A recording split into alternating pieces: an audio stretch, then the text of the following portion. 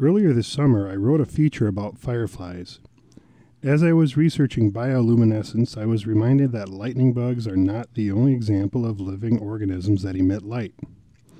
Bioluminescent fungi also produce their own light, a fascinating physiological adaptation. In fact, as I started reading about bioluminescence, trying to find stories or species that apply to us here in northern Wisconsin, I was led to one of my most recent guidebook acquisitions, Fascinating Fungi of the North Woods by Cora Mullen and Larry Weber. I ordered this small, affordable book, and I was not disappointed. It seems like it will be a great help when I'm struggling to identify a mushroom now and then. So I jotted down a few notes, telling myself I would pick the topic back up for a future episode when the seasons better align for a discussion of glowing fungus, sometimes called Foxfire. While I haven't seen a great explanation for where the name Foxfire came from, I have seen some references to possibly a twisting of the French word faux, which is spelled F-A-U-X, and might be misread as fox. I can imagine that early settlers and pioneers might have been confused or alarmed when they would see it, because they'd only expect light from the sky, a candle, lantern, or a fire. In my mushroom guidebook, Mullen and Weber state, tales are told of folks placing pieces of wood bearing glowing mycelium of fungus to mark a path for night travel. Some claim to have read by the light. I have to say the glow is extremely dim, and there would either need to be a lot of mushrooms or your eye's night vision would have to be in peak operation. I have seen photos that show the glow, but they are usually time exposure with special equipment. The only time this light might appear bright would probably be in thick woods on a moonless or cloudy night, or somewhere very dark, like a cave or a mine.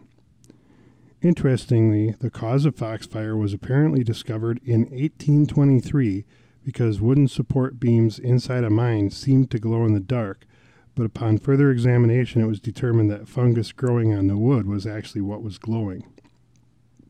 Bioluminescent fungi seem to emit a glow in darkness to attract insects to aid in spreading spores. They don't emit light after charging up like a glow-in-the-dark sticker or something. There is an internal chemical reaction that emits light. The best example of a bioluminescent mushroom up here would be the jack-o'-lantern, named for its greenish nighttime glow. Its actual color is orange, which should help me remember the name, but I admit recently I saw one without remembering what it was or that I should snap a photo.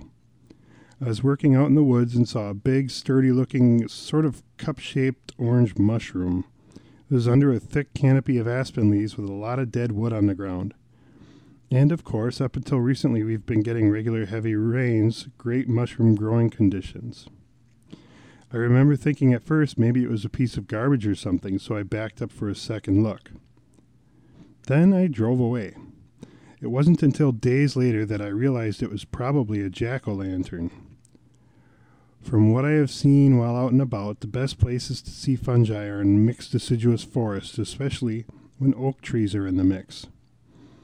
A couple of articles that I've read seem to agree that your best bet for seeing foxfire is to head to old, moist oak woods, where you can find lots of big dead sticks, logs, and stumps. Again, a night with a new moon or thick cloud cover would probably be best. If you see the mushroom during the day like I did, you can bring it home and stare at it in your dark basement. They apparently glow for 40 to 50 hours after collection. Be careful not to eat it, though, because it's poisonous. This is another good reason to have a good guidebook and a great reason not to pick these fungi. For me, I plan to appreciate just knowing they are out there. Maybe I will incorporate a glow shroom hunt with the boys while out camping on a state forest in a couple weeks, but I don't plan on picking one to see if I can get enough light to read by. Striving to make new things familiar and familiar things new, this is the Masked Biologist, coming to you from my living room in the heart of Wisconsin's Great North Woods.